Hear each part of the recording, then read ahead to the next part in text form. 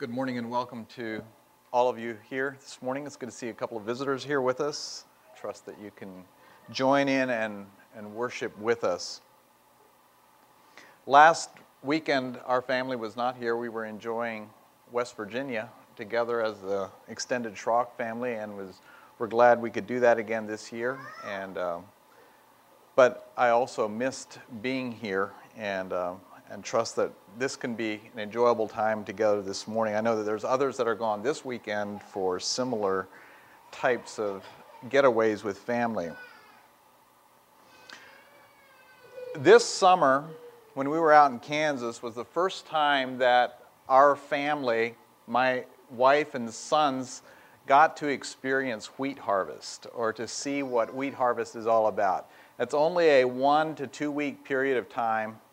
Obviously, it depends a lot on the weather. It's usually in middle to the end of June. This year, it was a little bit later. It was the beginning of July, where Kansas farmers harvest thousands of acres of wheat, thousands upon thousands of acres. And the risk of rain or windstorms or hail motivates them to keep at it as long and hard as they can when it's possible. They'll work until late into the night, if possible. The only thing that stops them is when it gets tough, or the moisture and so forth. I don't know how many of you have been to Kansas, but out there the roads are in square miles. They run north and south and east and west, and most of the roads are square miles. Most of them are gravel. This summer, my brother Joe and I were driving around, and he pointed out a single field that covered an entire 640 acres, an entire square mile. One field, no fences, no trees, nothing, just one square mile field. There's no houses or anything on that. And even in Kansas, that's fairly uncommon today.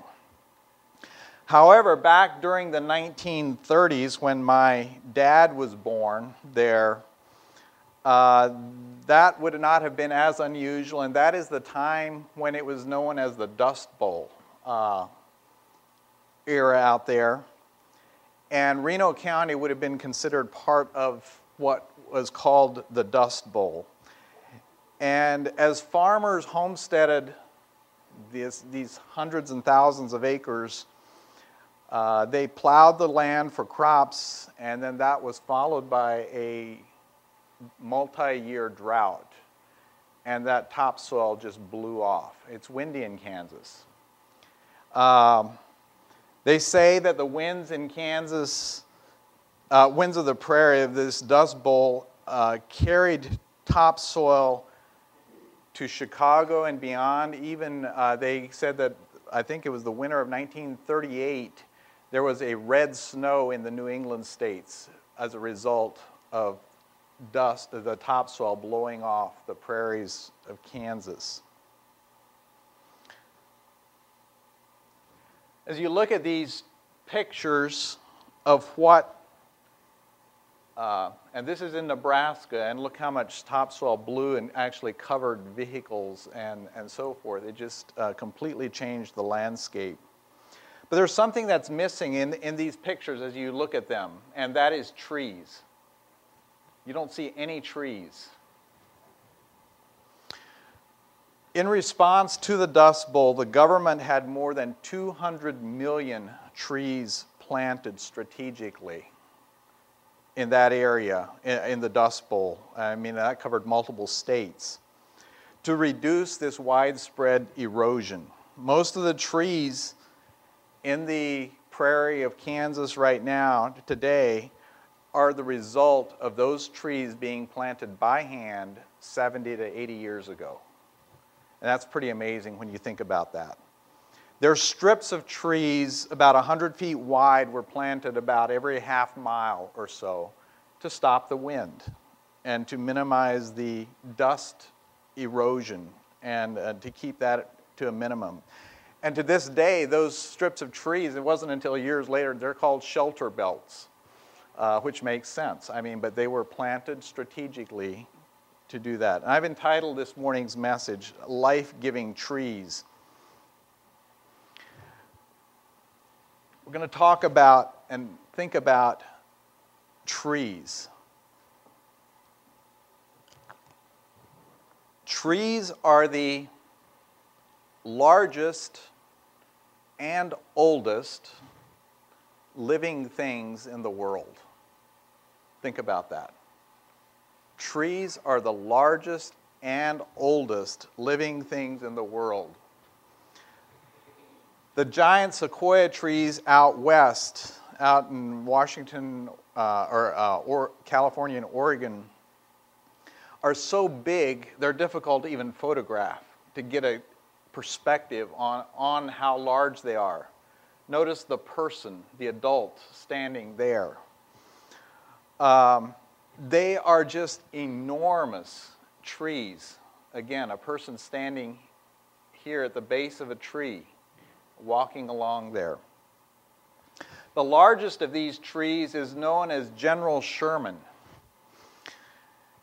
And there's a person there, and there's people down here at the bottom. It's not only the largest living tree, it's the largest living organism by volume on the planet. It's estimated to be 2,100 years old, weighs 2.7 million pounds, is 275 feet high, and the circumference of the trunk is 102 feet. Now, I don't know exactly, but I wouldn't be surprised if that would be comparable to the size of this room. I mean, maybe a bit smaller than that, but it's massive when you think about the size of that tree. The branches, it has branches that are over 7 feet in diameter. And so it's just a massive tree. This tree is in California and is called Methuselah, and it is one of the oldest known trees in the world. It's approximately 4,800 years old. It was discovered in 1957 and was named after, obviously, the biblical figure Methuselah, who was the oldest man. Based on this tree's age, it's estimated that this seed would have germinated around 2833 BC, which makes it older than the Egyptian pyramids. So this tree has been living in the United States, in California, for about 4,800 years. This tree is Sarva arbaca. It's a cypress tree found in Iran. And some people would say that this is the oldest tree. I mean, it's impossible to know. They say it's 5,000 years old. The circumference of the trunk of this tree is some over 35 feet, and I forget how tall it is, but it's a large tree. And it has been preserved in Iran for many, many years, and it has legends around it. Some say it was planted by Zoroaster, an Iranian prophet, 5,000 years ago. Others say, and other legends would have that Japheth, the son of Noah, planted this tree. I don't know if that's true or not, but that's pretty remarkable to think about, that possibly Noah's son planted this tree, and it is still living today. Trees are life-giving. It's estimated that a single mature leafy tree can produce a day's supply of oxygen for somewhere between 2 and 10 people. It just continually is doing that. 1 acre of forests absorbs 6 tons of carbon dioxide and puts out 4 tons of oxygen every year. The net cooling effect of a young, healthy tree is equivalent to 10 room-size air conditioners operating 20 hours a day. One tree, the cooling effect, is the same as 10 room-size air conditioners operating 20 hours a day. The leaves on trees filter the air we breathe by removing dust, and carbon dioxide, and other particles, and releasing oxygen in its place. I don't think it's a coincidence that trees are frequently seen in Scripture, and I believe that they point to God and to righteousness. Matthew Sleeth, in his book Reforesting Faith, has observed that there is a tree mentioned or associated with every significant event in Scripture. I haven't verified that assertion, but that's interesting to think about. But there are literally hundreds of references to trees, to forests, to specific kinds of trees, to wood, the fruit from trees, leaves, vines. Trees are just permeate Scripture. It begins in the Garden of Eden in the 2nd chapter of the Bible. And the Lord God planted a garden in Eden in the east, and there he put a man whom he had formed. And out of the ground the Lord made to spring up every tree that is pleasant to the sight and good for food. The tree of life was in the midst of the garden, and the tree of the knowledge of good and evil. These two trees, the tree of life, the tree of knowledge of good and evil, is really at the very center of the story of Scripture in a lot of ways. It establishes the context for a lot of other Scripture. And I'm not going to read, yes, I will take time to read this in chapter 3, and we're familiar with this. But again, notice how prominent the tree plays in this whole unfolding story. Now the servant was more crafty than any other beast in the field that the Lord God had made. He said to the woman, "Did God actually say, 'You shall not eat of any tree in the garden'?" And the woman said to the serpent, "We may eat of the fruit of the trees in the garden, but God said, 'You shall not eat of the fruit of the tree that is in the midst of the garden, neither shall you touch it, lest you die.' But the serpent said to the woman, 'You will not surely die, for God knows that when you eat of it, your eyes will be opened, and you will be like God, knowing good and evil.' So when the woman saw that the tree was good for food, and that it was a delight to the eyes, and that the tree was to be desired, and to make one wise, she took of its fruit and ate. And she also gave some to her husband who was with her, and he ate. Then the eyes of both of them were opened, and they knew that they were naked. And they sewed fig leaves, again from trees, together to make themselves loincloths. And he heard the sound of the Lord God walking in the garden in the cool of the day. And the man and his wife hid themselves from the presence of the Lord among the trees of the garden. But the Lord God called to the man and said to him, 'Where are you?' And he said, 'I heard the sound of you in the garden, and I was afraid because I was naked, and I hid myself.' And he said, 'Who told you that you were naked? Have you eaten of the tree which I commanded you not to eat?' The man said, 'The woman whom you gave to me to be with me, she gave me fruit of the tree, and I ate.' Then the Lord God said to the woman, 'What is it that you have done?' And the woman said, 'The serpent deceived me, and I ate.'" Very familiar story, but notice how prominent the trees play in this whole story. And then continue to the end of that chapter. Then the Lord God said, "Behold, the man has become like one of us in knowing good and evil. Now, lest he reach out his hand and take also of the tree of life and eat and live forever. Therefore the Lord God sent him out of the Garden of Eden to work the ground from which he was taken. And he drove out the man, and at the east of the Garden of Eden he placed the cherubim and a flaming sword that turned every way to guard the way to the tree of life." So here particularly the tree of life had to be protected and preserved from man, that fallen man, to partake of that.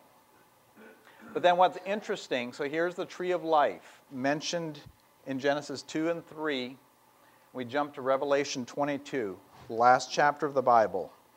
Then the angel showed me the river of the water of life, bright as crystal, flowing from the throne of God and of the Lamb through the middle of the street of the city.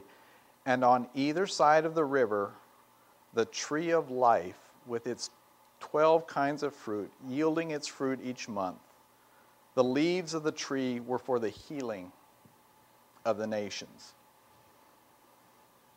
And a bit earlier in Revelation as well, the letter to the church at Ephesus, which we're studying in Sunday school, he concludes, "He who has an ear, let him hear what the Spirit says to the churches. To the one who conquers, I will grant to eat of the tree of life, which is in the paradise of God." That's just a sampling of, I think it gives you a picture of how the trees figure into the story that we see in Scripture, and this tree of life at the beginning and the end, and then the trees in between. I'd like for you to turn to Psalm chapter 1, and this is my text for this morning as we think about this idea of trees in Scripture, of life-giving trees. This is a very familiar psalm. Most of us have probably memorized it. But the trees and the analogy of trees that we see in Scripture consistently point to God, to righteousness, and to godliness, as we see in this psalm. "Blessed is the man that walketh not in the counsel of the ungodly, nor standeth in the way of sinners, nor sitteth in the seat of the scornful, but his delight is in the law of the Lord, and in his law doth he meditate day and night. And he shall be like a tree planted by the rivers of water, that bringeth forth his fruit in his season. His leaf also shall not wither, and whatsoever he doeth shall prosper. The ungodly are not so, but are like the chaff which the wind driveth away. Therefore the ungodly shall not stand in the judgment, nor sinners in the congregation of the righteous. For the Lord knoweth the way of the righteous, but the way of the ungodly shall perish." So the psalmist here is describing two very different people, different types of people, and the results that go with that. And it's an incredibly figurative, or an incredibly descriptive psalm in just a few words, how he describes the godly and the ungodly. Now, one thing I'll just mention here is, obviously we are Christians, we are believers, but do you know of anyone, or I don't know of hardly anyone that I can think of that would describe themselves as ungodly? And so just keep that in mind here. He's contrasting here, but I don't know of anyone that would actually call themselves ungodly. They would say they're basically good, or most people, I think, would describe themselves that way. But looking at the godly first of all, I'll just note that they prosper. Whatever they do shall prosper. You might say that this is a recipe for success. What we see here, a description, but the godly prosper. Another thing that they do is his delight is in the law of the Lord, and in his law doth he meditate day and night. This idea of delighting and meditating has to do with finding extreme pleasure and satisfaction in God's Word. And not only finding satisfaction there, but then thinking intently and at length about it and what it means and what God has done, and remembering what God has done for us. That's a description of the godly. Then he goes on and describes in terms of a tree. They are like a tree. A stable, deeply rooted, constantly growing tree that is nourished by fresh water, it's producing good fruit, has healthy green leaves, and there's just a lot about it that is just both attractive and appealing and actually brings life. Think about the characteristics we described earlier of giving off oxygen, of filtering the air. It's doing all of that. And that is what he describes here as a godly man. Whereas the ungodly, while we see a bit of a description here at the beginning, or an implied description, is that, but the ungodly are not so. They're very different.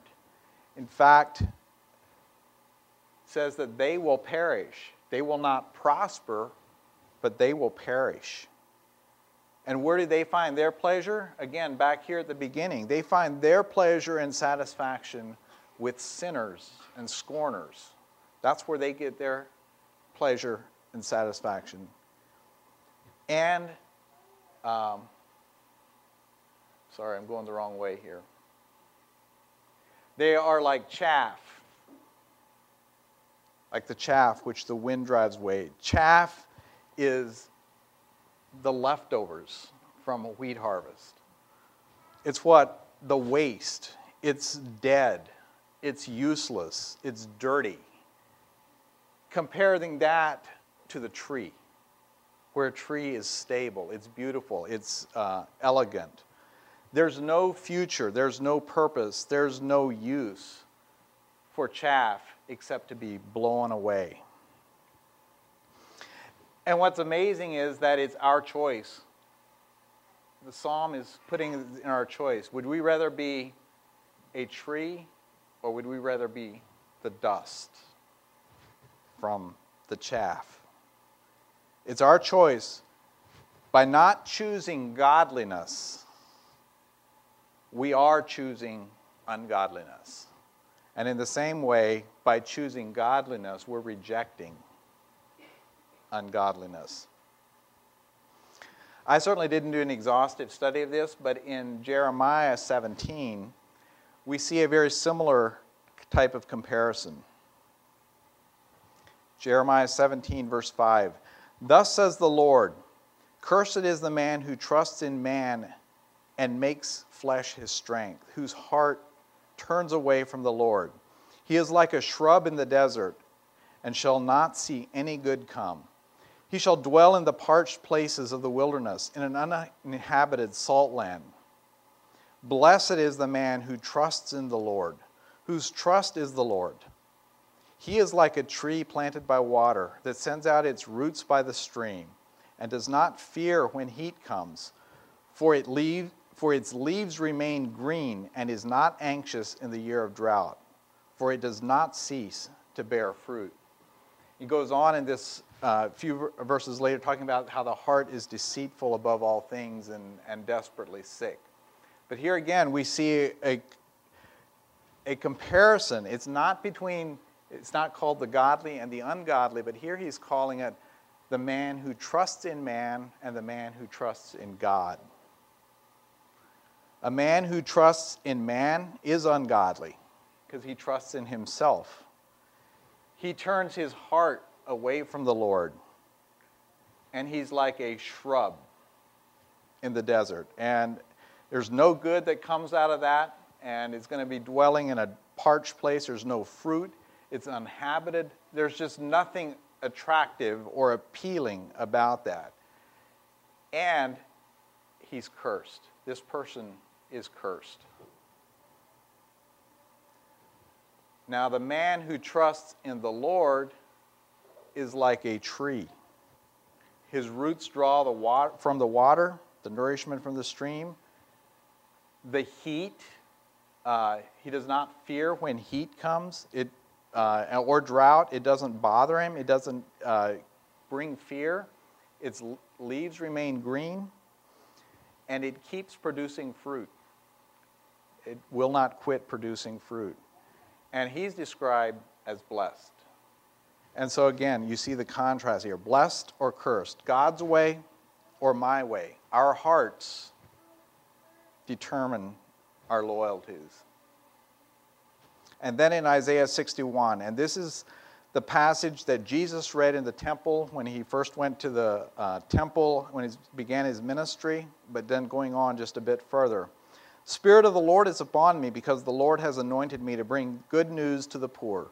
He has sent me to bind up the brokenhearted, to proclaim liberty to the captives, and the opening of the prison to those who are bound, to proclaim the year of the Lord's favor, and the day of vengeance of our God, and to comfort all who mourn, to grant to those who mourn in Zion, to give them a beautiful headdress instead of ashes, the oil of gladness instead of mourning, the garment of praise instead of a faint spirit, that they may be called oaks of righteousness, the planting of the Lord, that he may be glorified.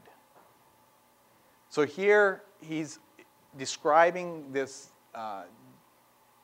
righteous person, these righteous people. And he's saying that all of these things happen that they may be called oaks of righteousness, and it's the planting of the Lord so that God is glorified. So I'd like to look at 5 characteristics of that we're life-giving trees when we are these characteristics. And the first of these is that we're rooted securely, that we're rooted deeply. The roots of a tree determine much about the health of the tree and the character of the person, if you will. What is it that we ultimately trust? Who is it that we deeply trust? Colossians 2. Therefore, as you have received Christ, Jesus the Lord, so walk in him, rooted and built up in him, and established in the faith, just as you were taught, abounding in thanksgiving. We are to be rooted and established in Jesus Christ. And then beyond that, in Ephesians chapter 3, for this reason I bow my knees before the Father, from whom every family on heaven and on earth is named, that according to the riches of his glory he may grant you to be strengthened with the power through his Spirit in your inner being, so that Christ may dwell in your hearts through faith, that you, being rooted and grounded in love, may have the strength to comprehend with all the saints what is the breadth and length and height and depth, and to know the love of Christ that surpasses knowledge, that you may be filled with all the fullness of God. So we are to be rooted deeply, securely. Secondly, we are to be producing sweet and refreshing fruit. Obviously, there's a lot of scripture verses in the New Testament that we could point to here, but the fruit of the Spirit is love, joy, peace, patience, kindness, goodness, faithfulness, gentleness, self-control. Against such things there is no law. And those who belong to Christ have crucified the flesh with its passions and desires. The fruit of the Spirit we will produce. The fruit of the Spirit will be produced in a life-giving tree. And then Darren read Colossians 1 this morning, and I just want to again highlight one phrase out of here. So we're to walk in a manner worthy of the Lord, fully pleasing to him, bearing fruit in every good work. Again, bearing fruit, producing fresh, producing sweet and refreshing fruit. The third aspect is that trees grow, a life-giving tree is growing constantly. Never quit growing. The only reason the Methuselah tree, the General Sherman, that other tree in Iran, are still alive today is because they have never quit growing. If they quit growing, they die, or they have died. And that same principle applies to us as Christians, that we are growing constantly. We should never quit growing. Ephesians 4, familiar passage, verses 11 to 16, He gave the apostles, the prophets, the evangelists, the shepherds, the teachers to equip the saints for the work of the ministry, for building up the body of Christ until we all attain into the unity of faith and to the knowledge of the Son of God, to mature manhood, to the measure of the stature of the fullness of Christ, so that we may be no longer children tossed to and fro by the waves of every wind of doctrine, but by human cunning, by craftiness and deceitful schemes. Rather, speaking the truth in love, we are to grow up in every way into Him who is the head, into Christ, from whom the whole body, joined and held together by every joint in which it is equipped, when every part is working properly, makes the body grow so it builds itself up in love. Now this is talking about, in a sense, I think, both aspects. It's talking about an individual continuing to grow in Christ, but then at the same time, it's about having the body grow. The church, a collection of individuals, also are growing up into love. And then 2 Peter 3:18. But grow in the grace and the knowledge of our Lord and Savior Jesus Christ. To Him be glory both now and to the day of eternity. Amen. The fourth characteristic is that of purifying the air around us, emitting pure oxygen to those around us. Like I mentioned earlier, the leaves on trees filter the air we breathe by removing dust and carbon dioxide and other particles and releasing oxygen in its place. Godly lives, Christ-centered lives, will have a purifying effect on those around us. The poisonous carbon dioxide is replaced by refreshing oxygen and hope. The despair and hopelessness is replaced with a sense of purpose and hope. The fear and loneliness is replaced by love and concern. And so those are ways that a believer emits oxygen and purifies the air around us. And the last one is that we're life-giving trees when we are providing a place of shelter and refreshment. Trees provide a place of shelter for many animals and birds. And they also provide shade and refreshment for us as humans as well. Godly lives will naturally draw others to that which is refreshing.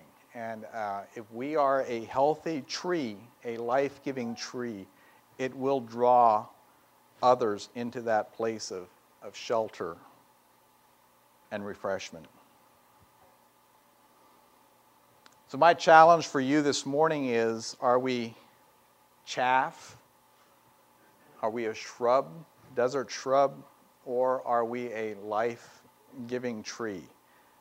And it doesn't really matter what you would like to be. The question is, what are we in the eyes of God? What does God see us as being? So just, sorry, I'm not sure what happens. Just summarizing, God is calling us to be life-giving trees that are rooted securely, that are producing sweet and refreshing fruit, growing constantly, where we never quit growing, purifying the air around us, and providing a place of shelter and refreshment. And my question to you is, are you willing to answer that call on our lives to become the life-giving trees that point back to God? Let's stand together for closing prayer.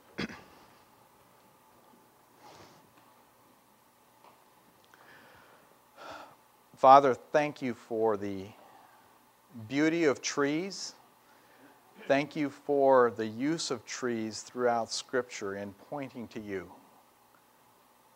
Thank you for the incredible living picture that life-giving trees are for as far as what you want us to be. Just ask that as we go from here that you would enable us to become the life-giving, fruit-bearing, oxygen-emitting, deeply rooted trees that you want us to be in ways that will provide shelter and refreshment for those around us. I ask that you would go with us from here, dismiss us with your blessing. In Jesus' name, amen.